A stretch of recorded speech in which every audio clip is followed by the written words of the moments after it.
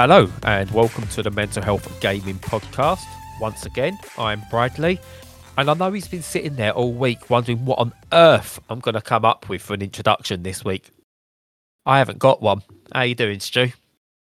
Not too bad. Yeah, no, I haven't left this room. I was just thinking of little counterpoints I could make when you said clever stuff, but clearly you're not clever this week. So, yeah, hooray.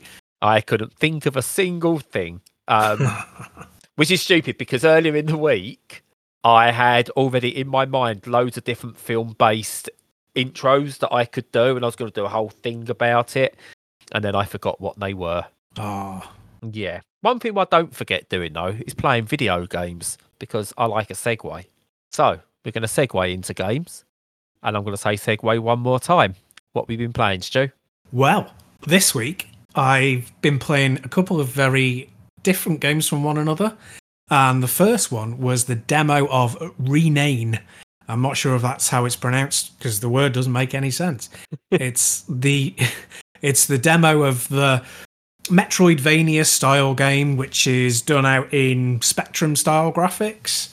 Mm-hmm. And it's kind of, you just trundle around meeting villagers, going down wells and traversing through mines and all that normal caper, and slashing at things with your sword. And it's a Metroidvania. It's got a nice sense of humor to it. It's like self-referential. That's something that we talked about with that Unmetal the other week. That it can be a bit heavy sometimes, but that's okay. And it's all right. It's not too bad.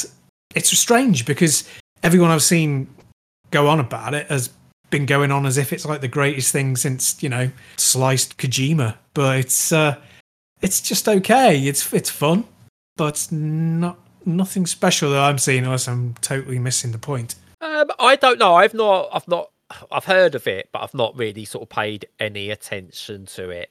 I think just because there's been so many demos and announcements in regards to like the Steam Demo Next Fest or whatever they called it. So, yeah, looking at it now, it looks interesting. Looks up my street, but until I play it, I'm not going to have a Scooby as to how good or not it is. That seems to be almost for you, though, to sort of maybe misfires on the Steam demos. Yeah, I'm starting to think it's just me being a complete clown and everyone else has got it right and I've got it wrong. There are some really good bits in it. Like, two things that stand out. One, it's quite similar to the Wonder Boy games when they started to become semi kind of Zelda-esque, They got a very particular flavour to them that isn't like Zelda. Zelda in 2D, the 2D Zeldas are a kind of close comparison we can kind of pick out, but they're not really like that. They're kind of, they're Sega at their sort of strange end of the 80s kind of thing, where they were just doing weird stuff, genre blending, just to see what will work after after the arcade stuff peaked and the home consoles started coming in. And they've really kind of genuinely not had a kind of, we're going to steal that concept, just because it kind of fell between two stools, really. And then, when Metroid came along, it kind of went, that's the template for this sort of thing. But there are some really good stuff. So you get like slots that you can allocate abilities to, and you get the abilities when you perform tasks like you would in an RPG. So fetch quests and the like, or defeat X number of enemies. And it just adds a little bit of a layer to it. It's not a very heavy layer of RPG-ness at all. It's just, just kind of a very thin layer of it. And other than that, you kind of bounce around off enemies' heads with your sword and all the usual. So, I mean, I see why people like it. I think there's a mix of nostalgia and there's a mix of the funny dialogue in it. But it kind of takes a little bit more than that to win me over. And I think that's not a misfire, but it's just not quite for me, I don't think. Yeah, I don't want to say that maybe the Metroidvanias have hit their peak and it's all the same now, but there's been so many innovations with Metroidvanias. It's very hard for something to be innovative. So, I mean, I know that I now look for in certain genres, as long as it's a good game, that's enough for me. I don't need spectacular. I don't need reinventing the wheel. So if it's just another good game in the genre, that suits me down to the ground. And to be honest, looking at it, it looks like it's just a solid entry in the genre. So one I'll definitely be interested in giving a go myself. Yeah, no, I'd be interested to see what you say of it. I think the thing that I want most from that kind of game, and obviously Rename has got to prove to me, when it's in its final release, is I like it when you get more and more powerful weapons, but they're not just like incrementally more powerful. They kind of, you get like a wallop of something being really powerful. Yeah. And then you get like enemies that kind of match that, and it's back that kind of back and forth because they're just getting tougher and tougher.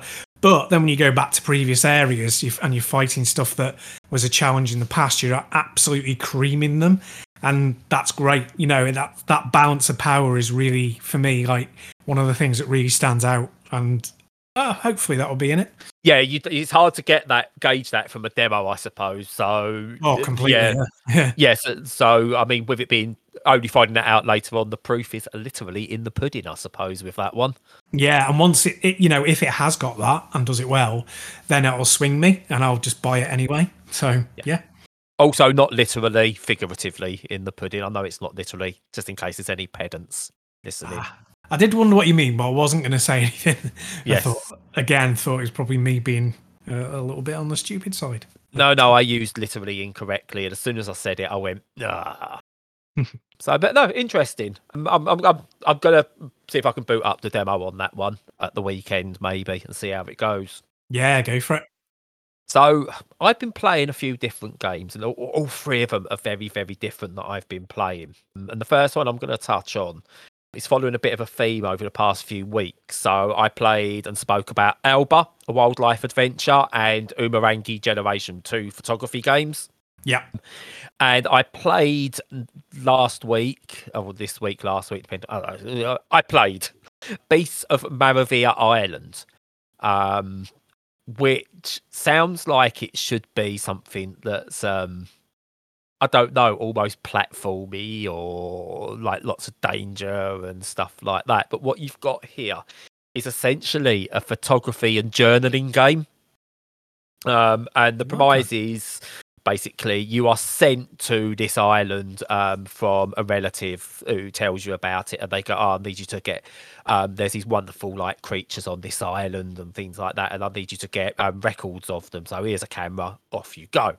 And what you've got here is basically something that's almost like, I would say, more in depth with the photography than Alba was, but more freedom than what you get with Pokemon Snap. Okay. You've got all these weird and wonderful made up creatures, but sort of again probably born from real life inspiration. So there's these like fly creatures that look like butterflies, but they've got sort of like these magical lights on them and stuff like that. And you basically, your job is to go around taking photos, moving around the island. There's some very light puzzling in there as well. And what's really interesting, I was kind of expecting some maybe light peril in there. Absolutely none. You go to this strange island, you take photos of these creatures, huge range of them, by the way, and some amazing fauna and flora around this island. It's just, it's beautiful to be on, and it's loads of variation as well, depending on where you go. No violence, no danger, anything like it. Just a really calming experience that is just, you can just take your time. There's no time limits or anything like that. Some very, very light puzzling to maybe get to some new areas or find some creatures of certain types, and you don't even really get graded as such with what you take. Obviously you've got to get some of everything that's there, and that's the main task, but you don't go, this is a rubbish picture or anything like that. And yeah, absolutely beautiful, wonderfully calming. And I've played 3 different photography games of late, and all very different from each other, and this is just another exceptional example of taking a genre that I don't think's really been used that much before, and doing something new with it already. Yeah, absolutely wonderful. Oh, so that genre's having a bit of a mini renaissance at the moment, then. Yeah, oh, definitely. Yeah. I mean, even the recent Pokemon Snap re-release shows that there's something there. And I think the technology's there to allow you to do it now, because technically most AAA games at least have a photo mode in them. So they've got all the camera effects going, and they can really get you some really good photos out of it. So it's good to see now indie developers especially doing something with those mechanics and turning them into a game. But making them interesting as well, putting stories behind them. The gameplay mechanic is literally wandering around, a bit of traversal and platforming here and there. Wonderful realised 3D world, and yeah, you're taking the photos is the mechanic, but there's a deeper story there, and it's what's really interesting. This is where it goes really deep. The natural order of things within the game is real. So, like, the plants feed the bugs, and the bugs feed something else, and they end up feeding bigger animals and stuff like that. Nothing sort of like, oh, you can see it all happening, but you can see the circle of life happening. You know, the main chain happening as you go around. But it doesn't say, oh, this is the point. But it's showing you there's like this underlying message of how important nature is and how delicate the balance is, without shoving it in your face at the same time. And yeah, just a wonderful bit of background storytelling. And I can't recommend this one enough. I know you can get it on PC, and I believe you can also get it on Switch, but I've played it on PC and absolutely fell in love with it. Cool. Yeah. Like, one thing that leapt out at me when you were talking about that is not just about the game itself, which does sound really good, but how much bias that we've got towards like PC and Switch at the moment. People must be like, what? Do they know that the PlayStation exists? Do they know that there's an Xbox? Well, I don't think Sony know there's a PlayStation 5, so you know. Very true. Very true. And it goes, it's a tough one. I mean, we'll talk about this another day, actually, but nothing on the PlayStation I look at and go, yeah, I've got to play that. The Sony games are now, you know, they've gone the realm of Ubisoft, where you know what a Sony game is, and that's not me. I can't bothered with it. Microsoft play plenty of Microsoft stuff, but it's all old. I'm playing catch up with a lot of it, or I'm playing it via Game Pass on the Xbox, but I've already been given code on the PC or Switch. But yeah, no, you're right. I mean, the PC realm at the moment with indie games, the Switch with indie games, it's, for me, they are just like godlike systems at the moment. Yeah, and for me, I've got Game Pass on the PC, so I get to play all the Microsoft stuff there, and there's nothing on the PS5 that I want at the moment, so yeah, not bothered.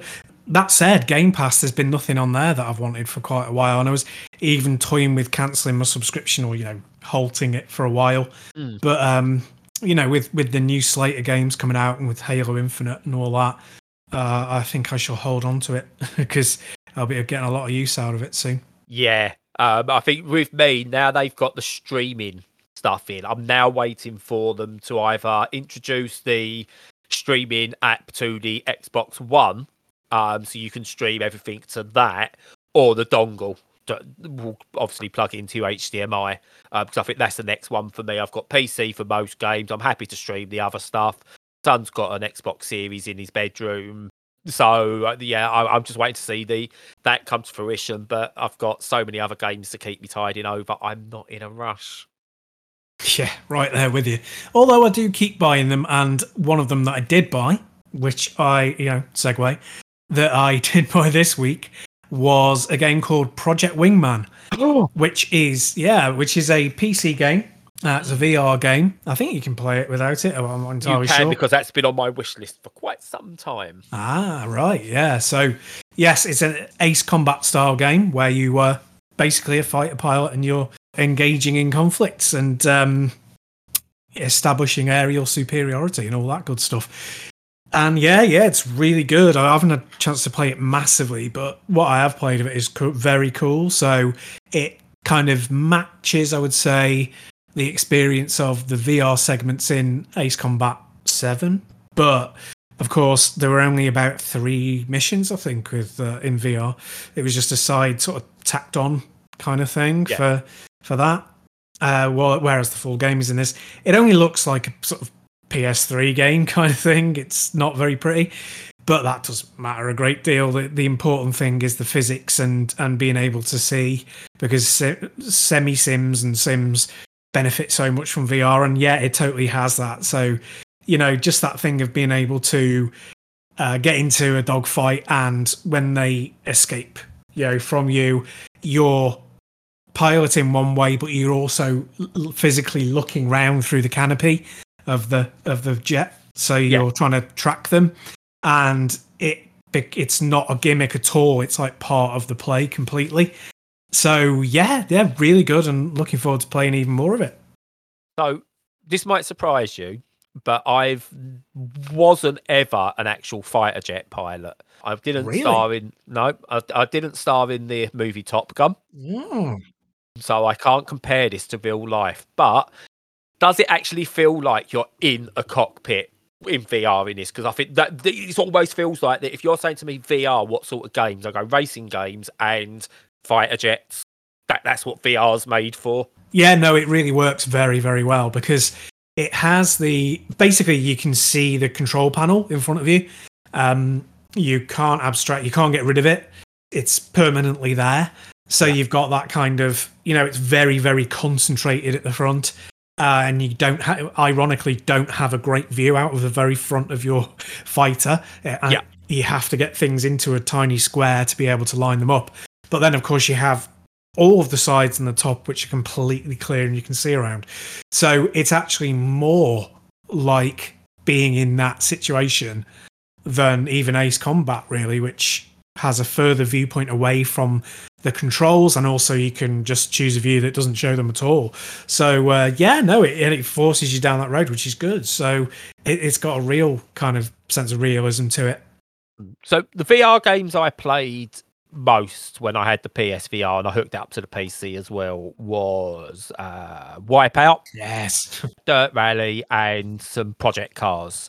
And with Wipeout, obviously I wasn't getting actual G-force hitting me or anything like that, but when you done certain turns, my brain tricked me into sort of like flinching in certain ways, as I was almost being hit by. Do you get that sense when you're doing it? Like your brain at times tricks you that you're being hit by certain forces. Yes, it does. Yeah, completely.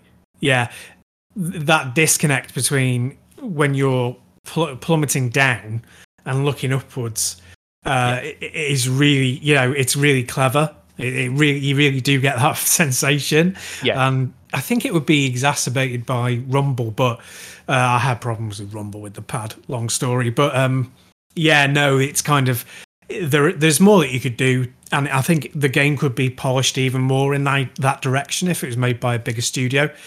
But for what it is, I mean, it cost me $8.99. It was ridiculously cheap. It's such good value for money. And yes, you do get those sorts of sensations with it as well. So VR units, I know they're coming down in price, and now we're getting the wireless or the single wire jobs. Kids go back to school. Well, I have both kids in school soon. I'm very tempted in a year or so maybe to try again. Try some of these VR games, especially the flying ones. Yeah, and hopefully fully modded flight simulator and stuff like that. That's the stuff that sells it. I don't care about, like, I know things like Beat Saber are good and everything, but they don't. I look at those sort of VR games and just go disconnected hands waving around. It's like, no, and just dancing, like moving around the living room. No, not for me. But something that puts you in a cockpit or just makes you like first person and you can kind of see around, that does it. I'll say the only other example I got was Resident Evil 7, when you're sort of like walking through sort of like a slightly wooded area and you go under a fence and there's trees, and I kind of put my hand up to kind of move the tree branches out the way, and obviously they weren't there in real life, but they felt there. That for me is what it's all about. I'm hoping we get more of those sorts of games soon, where it's just adding to that experience rather than trying to be its own thing. Well, I mean, it's in a funny situation at the moment because the only growth in VR really is around the Quest. And because that's a lower powered device, it's not really pushing things. And, it felt like, not that it peaked with Half-Life Alyx, but Half-Life Alyx was certainly the sort of distillation of all the more sophisticated things that aren't either, an abstract game or a sim experience. It was its own thing kind of thing. And it's veered very sharply away from that because nobody wants to be tethered to stuff. So it's really strange. I think VR is just going to stay as a complete niche for a long time, really, until it gets smaller and lighter and all that and more powerful. But yeah, so we'll just have to see. But hopefully they'll build more of those experiences for you. Oh yeah, definitely. I would say when I say more of that, I don't, because I know a lot of people like those specific VR experiences and keep those going. But I know to sell me, it's got to be more than that. So I personally don't like those, but I love being in racing cars and flying sims and even sort of like a train simulator and stuff like that. Almost those where you are in a fixed sat or stood position and you could just look around it. That's where it's at. That's where it's at. But yeah. I can't afford a VR unit. Stop selling me VR units, Stu. I know. I always lead you down the garden path for this sort of stuff. I know. I got rid of mine because I didn't have the time to have it set up, or I couldn't play it and then realise my daughter had like burnt the flap down around me or something like that. So, I know. Life is cruel. Mm. So you've been playing super fast-paced VR action flying games. I've been playing 2D indie games. And one of the publisher darlings of indie is Team 17. And I've got a code for Super Magbot on the Switch. And this is an interesting game. A really interesting game, which I suck at. But I can see this being fairly popular for sort of like leaderboard freaks, we'll call them. I'm one of those. I love leaderboards. But it's basically, the premise is you're this little robot type thingy and you've got to get your way from the start of a level to the end of the level. But you can't jump. It's a platformer where you can't jump. But what you do have are these two, let's say they're magnets. They're magnets. Hence the name Super Magbot. And what you have to do, as you go over like a red panel or a red thing, you have to press the corresponding trigger to sort of like use that to leap in a certain direction. Or if there's a blue one, you have to press the other button to then leap. And you bounce off the walls, off the floor, the ceiling. You go through certain gates of certain colours. And basically you do that to get around the level and you get there as quick as possible. It's actually really easy to understand. Takes a little while to get used to, for sure, but most levels early on, this is where I kind of lose it a bit towards the end. Most levels at the end are like these single screen, quick, fast paced, go, go, go. And then the further you go, the more complex they get and the further they get, and there's boss levels and stuff like that. And I'm not as keen on the longer levels. The early stuff where it's really tight just feels like speedrunner, leaderboard challenge. Goodness, just they've captured that perfectly. And it's perfect speedrunner type stuff. But the further it goes, it's still good. But I keep yearning for like going back and just beating my high scores or my fastest times on the earlier levels.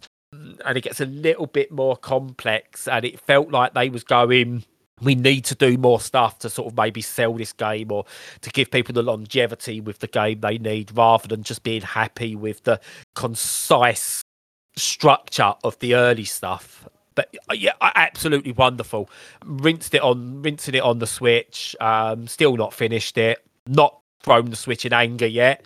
But it's one of those easy to learn, hard to master type games. But really, really good. Just a shame about some of the later stuff for me. All right. Yeah. Has it got any of the feeling of that Super Magnetic Neo? Because that was magnetic and was super. It sounds like it's a bit too much of a coincidence to have such a similar name. I don't know. I don't. I probably played it. Yeah, it was a Dreamcast game, so it was only about 5 people probably played it. But yeah. I would have been one of those 5, I bet. I'm just gonna Yeah, I played it. I'm just gonna check my notes. Your notes, the famous notes.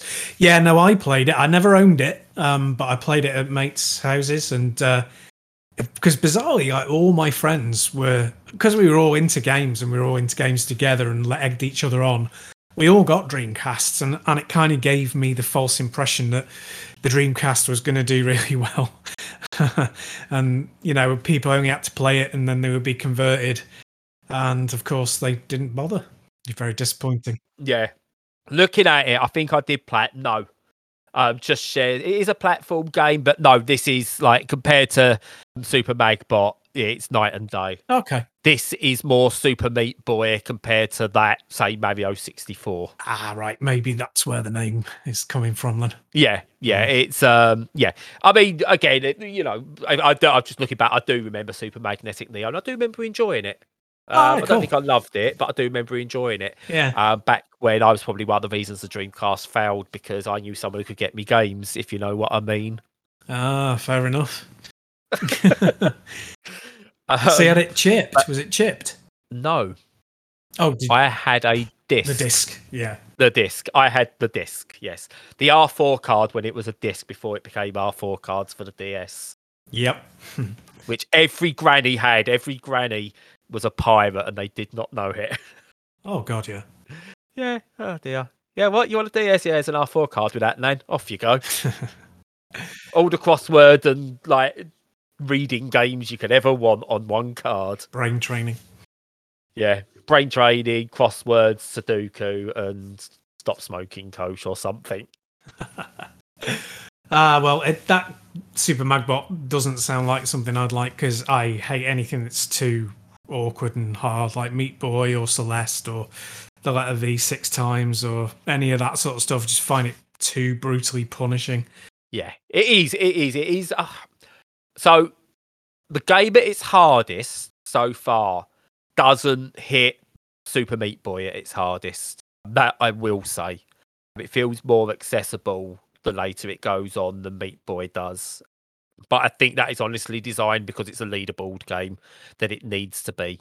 Yeah. You know, you do fail a few times, you will die and you will restart and stuff like that, but not to the point where you do on, say, a Super Meat Boy or Trials HD or something like that. But yeah, it's good. It is. It's just a really good game. And like Team 17 are doing that great job of getting like a publishing arm around a good mix of indie games. I wouldn't say they're picking up popular indie games. Devolver seem to be the ones behind doing that. They seem to be really picking up the darlings of the indie games. But Team 17 are picking up indie games that otherwise I think might not have got attention if it wasn't a Team 17 published thing. And I think this fits into that. Without it being Team 17, I don't think this would get mentioned or picked up at all, but I hope it does. It deserves an audience. It really does. And I look forward to seeing maybe some proper good gamers playing this, good speedrunners playing this and showing how well it can be done. Yeah, cool. You had any more, or was that just the two for you? Yeah, that was it for like new stuff. Very, very briefly want to big up Bravely Default 2, which I've finally finished. Put about nearly 80 hours on it. It's just absolutely superb. I mean, it's not for everybody and it's got its flaws and stuff. It's very, very grindy in places, but if you like old school JRPGs and you like grinding and, you know, you want it to have that early Final Fantasy feel, then it can't be beat, really. So, yeah, fantastic experience. Excellent. Yeah, I've looked at that a couple of times and I was tempted to get that one off you, but then I don't have the time. I don't think I have the patience for when it gets grindy. Yeah, fair enough. It's not for me, those sort of games. It's like we found a sort of game that I will often back away from rather than try. But the other game I've been playing is it literally saw it on a random tweet last week, and it's called Indigo 7: The Quest for Love. Or actually, there's no "the" in it; it's just Indigo 7: Quest for Love. And what you have here is a puzzle game, and it's very much Puyo Puyo Tetris style presentation and progression and stuff like that, mixed with there's an old puzzle game called I say old, not that old, but old enough, called Color 7, which kind of got a reimagining on Switch a couple of years ago on a game called Chameleon. And basically what it is, you get these grid of hexagons. 2, 3, 4. Yeah, hexagons, I think they are.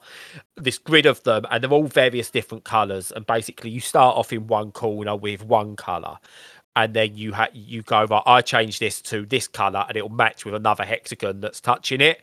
And the idea is to basically take over the entire board by changing colours and matching with other hexagons that are touching all the hexagons that are there. It makes sense when you're playing it. Yeah. And it's like it's a really good, interesting thing. Like Color 7 done it, Chameleon done it really well. And now this has kind of got this art style of like you're this guy in a band and you're trying to find love. And it's got this cartoonish presentation in between different levels to try and drive it on. But I said that's the kind of the story mode in Puyo Puyo Tetris. You've got a mixture of 1v1 battles, where it's just whoever gets the best score or can clear the entire board the quickest. And you get 1v1v1v1v1, so 4-player battles. You've got this thing called Versus Conquest, where you start at opposite corners of one board, and it's whoever can take most percentage of the board. Who can take that up themselves. There's that mode. There's certain puzzle modes where you've got to use a set number of colours. There's time mode, high score modes, all different kinds of things like that, just to drive you through the story. And it's great variety throughout. Now, before I get to a couple of bits with it, the only major shame, or two major shames with it actually, is one, I feel that RNG has a bit of an effect on versus mode. That if you get a duff board, you've got no chance. You're done. You're going to lose points or lose ground on others, and that's unfortunate. Yeah. I mean, the difficulty ramps up really early in the game, but I'm torn as to whether I mind that or not. The other thing is it needs some accessibility options in terms of colours. So what I played at the moment, you've got like red, orange, green, and yellow, and then there's various other colours that come in later. And I really struggled with being able to tell the difference between like red and orange or green and yellow, for example.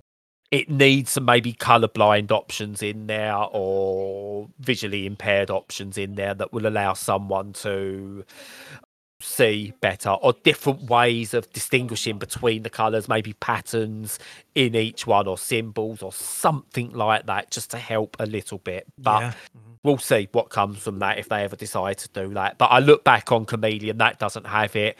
Quick search on Color 7, that doesn't have it. So, they've got to really, it's up to the developers of Indigo 7 if they do want to go down that road. I don't blame them if they don't, but it would be nice. Yeah. Now, they could have called this game Pilgrim Color 7 because it feels like a puzzle game that was maybe originally being made under the Scott Pilgrim license.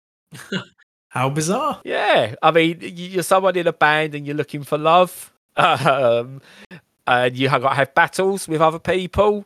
And the art style. I mean, if you want to check your notes on Indigo 7 Quest for Love and look at the art style of the characters, I'm not saying it's influenced by, but there's very much a Scott Pilgrim vibe there. Yeah, I can see that in my notes. Yes, indeed. Yeah, and it really does feel to me, it either A, at one point had the license, B, was a pitch to get the license, or C, the developers or the artists are huge fans of Scott Pilgrim. Yeah. Either way, absolutely wonderful game. Even with the colour issues I have doing it, I was happy to kind of struggle through and make guesses and stuff like that and replay it, going through it all. It's an absolute joy. And it takes a couple of games I'm very aware of and have enjoyed, takes influences from those, and does something new with them. And highly, highly recommended. Again, I'm playing this on the Switch. I believe it will come to PC as well. Don't know about other platforms. But unfortunately, it's not a big 3D open world experience, so I doubt Sony will put it on their systems. But yeah, absolutely wonderful. I don't know how big the dev team is or anything like that, but I'm glad that I kind of chanced upon this one and got given a code for it. If anyone's into puzzle games, especially action, did we call these action puzzlers where they're competitive and stuff like that? Well, you're the master, so I will just go along with you. Puzzle game, then I just call them all puzzle games. I know some people don't like the idea of like Super Puzzle Fighter or Tetris being puzzle games. They call them different stuff, but it's a puzzle game. It's a puzzle game. Who cares? Yeah. But yeah, no, really, really good. Highly, highly recommended. I've sunk many hours into this already. I've not completed it. I'm not bored of it. Yeah, superb.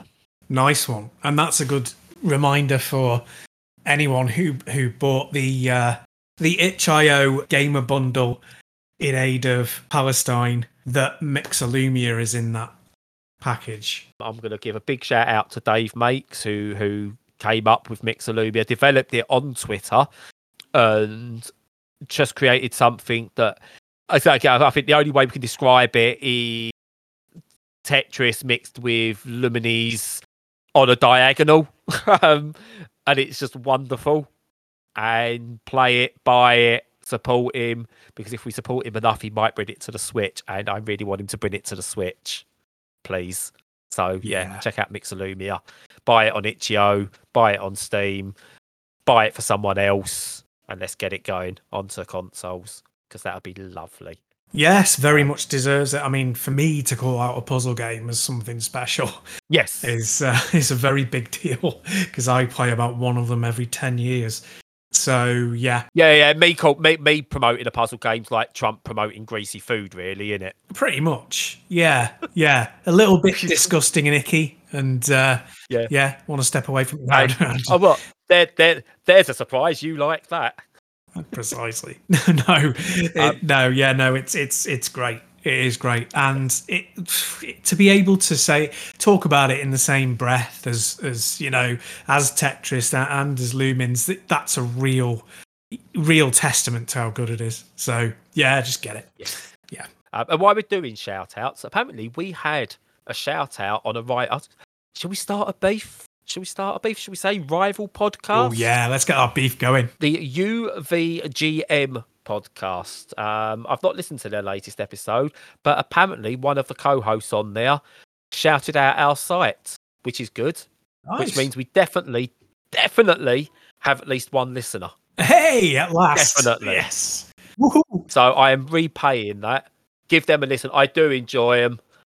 Again, lots of news chat, lots of retro games, indie games, AAA games. They cover an entire spectrum. Not recently any Spectrum, though. But they do. Ironically enough, though, this is why I want to listen to the latest episode. They have a bit of a discussion on the Vega, I believe. Right. So, maybe they do cover the entire spectrum. Indeed. But yeah, check them out. The UVGM podcast. Do a search for them, check them out, subscribe to them, and maybe they'll tell you to subscribe to us as well.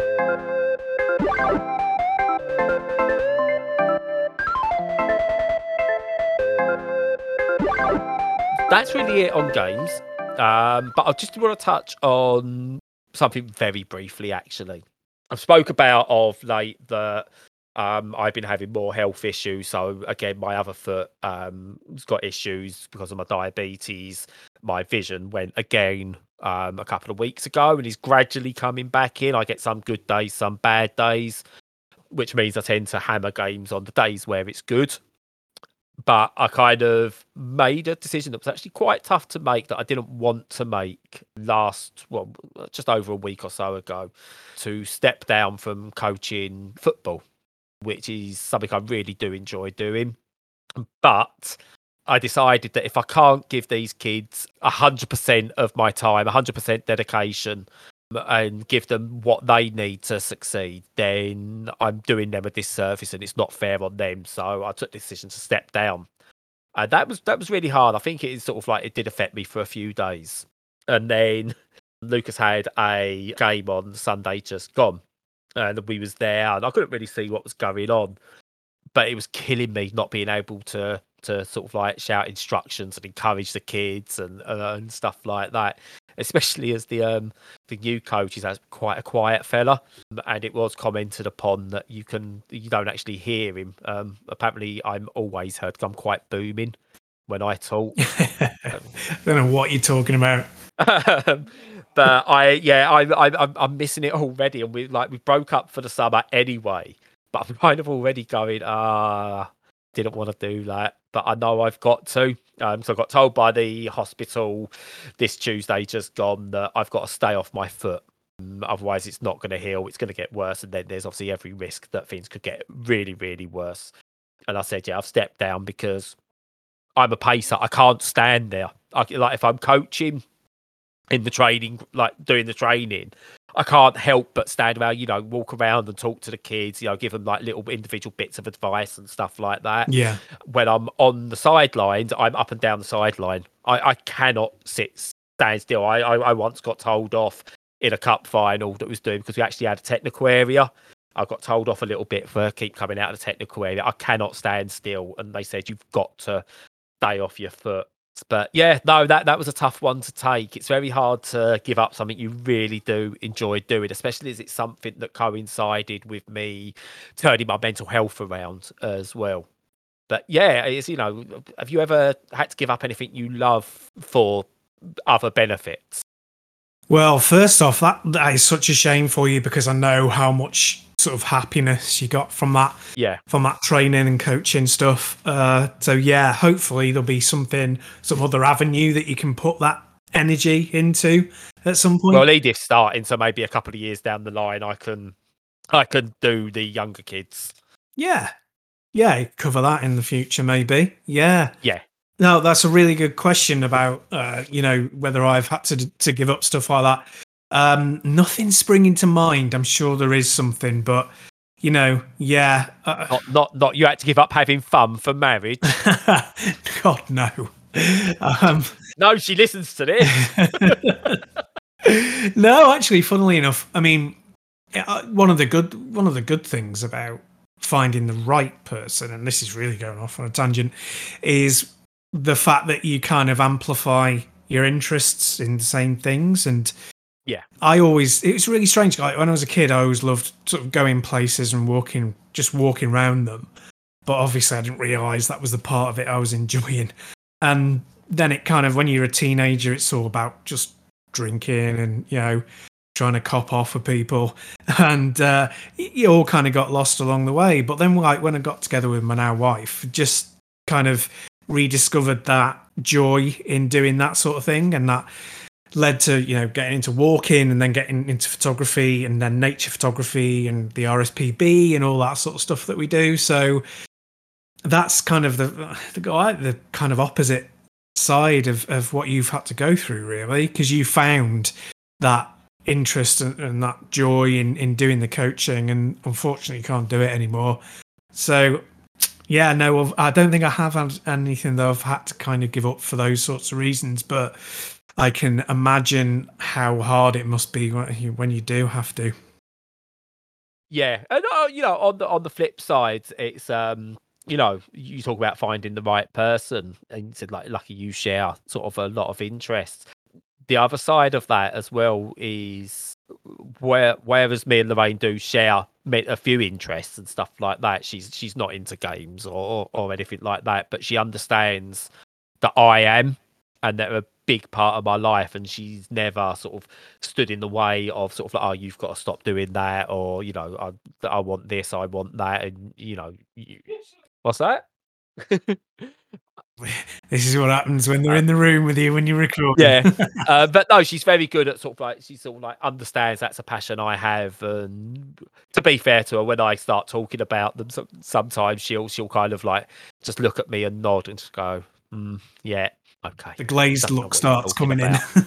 Yeah, I don't know what you're talking about, but I'm glad for you. But we enjoy going for walks. We enjoy, one of ones we like doing is sitting there outside a coffee shop with a coffee, people watching, judging. Yeah, of course, everybody does that. Yeah. And it's I think that is a major thing. As you said, when you find the right person, it is going off on a tangent from the original point of giving up stuff you don't like. But when you do find that right person, I still maintain, yes, the kids are a big part of what's positive in my life. But if I didn't have Lo, I'd be dead now. Yeah. Because she just pointed out my leg would have fell off at least.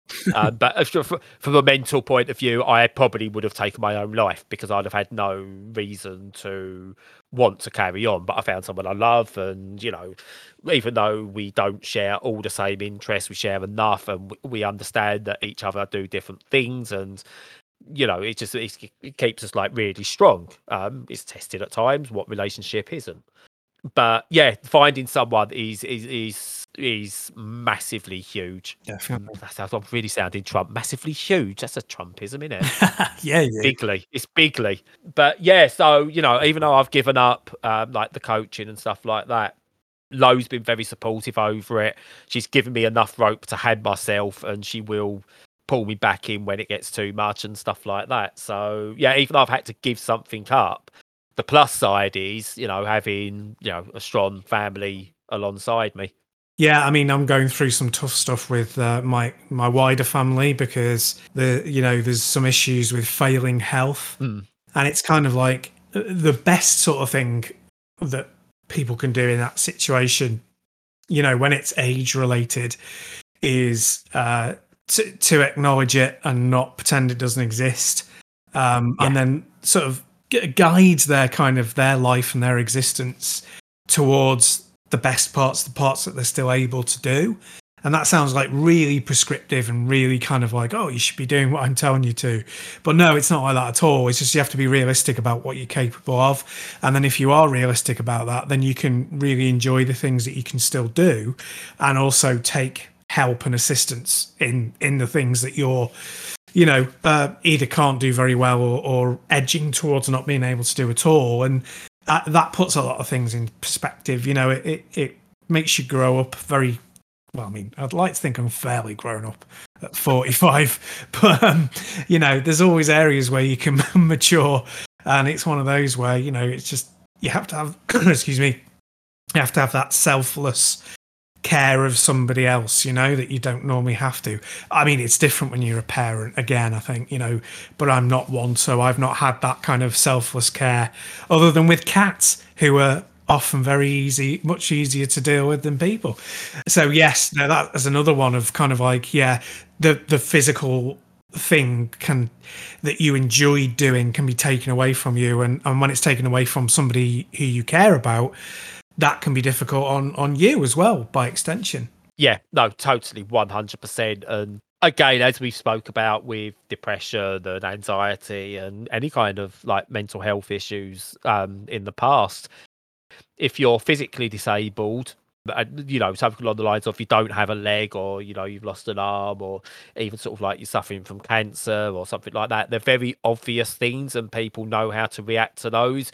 But when it's a hidden disability, whether that be mental or a hidden physical disability, such as, chronic tiredness and things like that, people do look at you different. They do look at you with a judgment, and you do that as well, because it becomes very I think it becomes very selfish because a lot of people don't see it. So you have to take that out on someone who does know, and unfortunately that often ends up being the people closest to you. You kind of got to get over. I think it's almost the worst saying, but it's almost sometimes right. But you've sometimes just got to get over yourself and suck it up. And I feel that I'm saying that in a hypocritical way, because I don't always do that myself. But it's one of those things you need to do. But having that person who will give you the rope you need sometimes and show you the love and care that you need, but also be the one who will give you the biggest kick up the arse when you need it is vital, I think.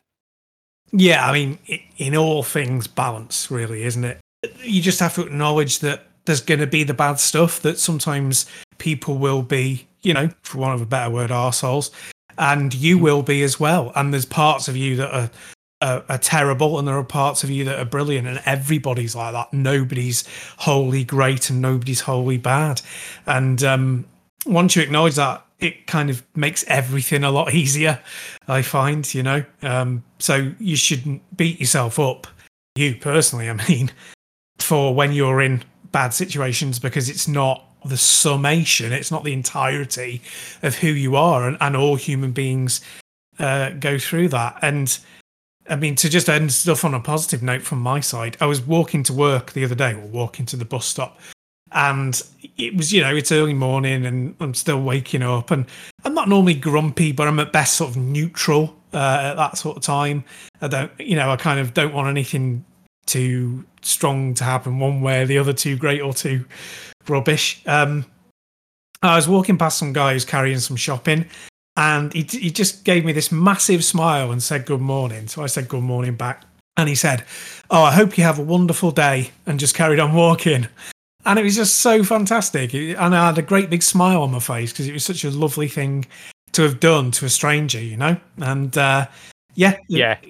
just everybody has that potential in them. And if you could just think that the people who sometimes you see in the street who are being careless or thoughtless, that they're not always like that, that there is a lot of good in them. And, if we're all better to one another, then that will come out more. And now I'm getting to get out my tambourine and start singing Kumbaya.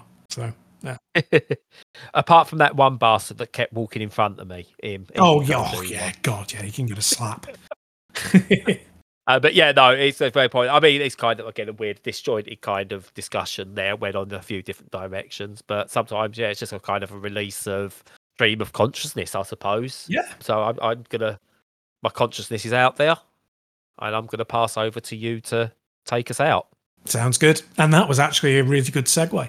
So, yes, I might actually use the bumper there. So I'm going, break. Segue.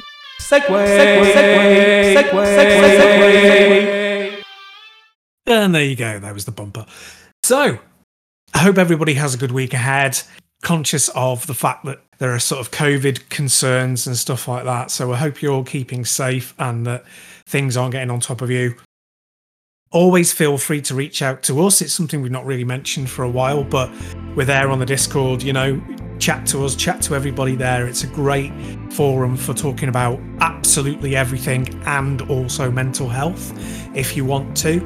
A really accepting group, fantastic people. Other than that, follow us on all the socials. And if you want to support us via Patreon or Coffee, go for it. Otherwise, have a great week, stay safe and stay sane.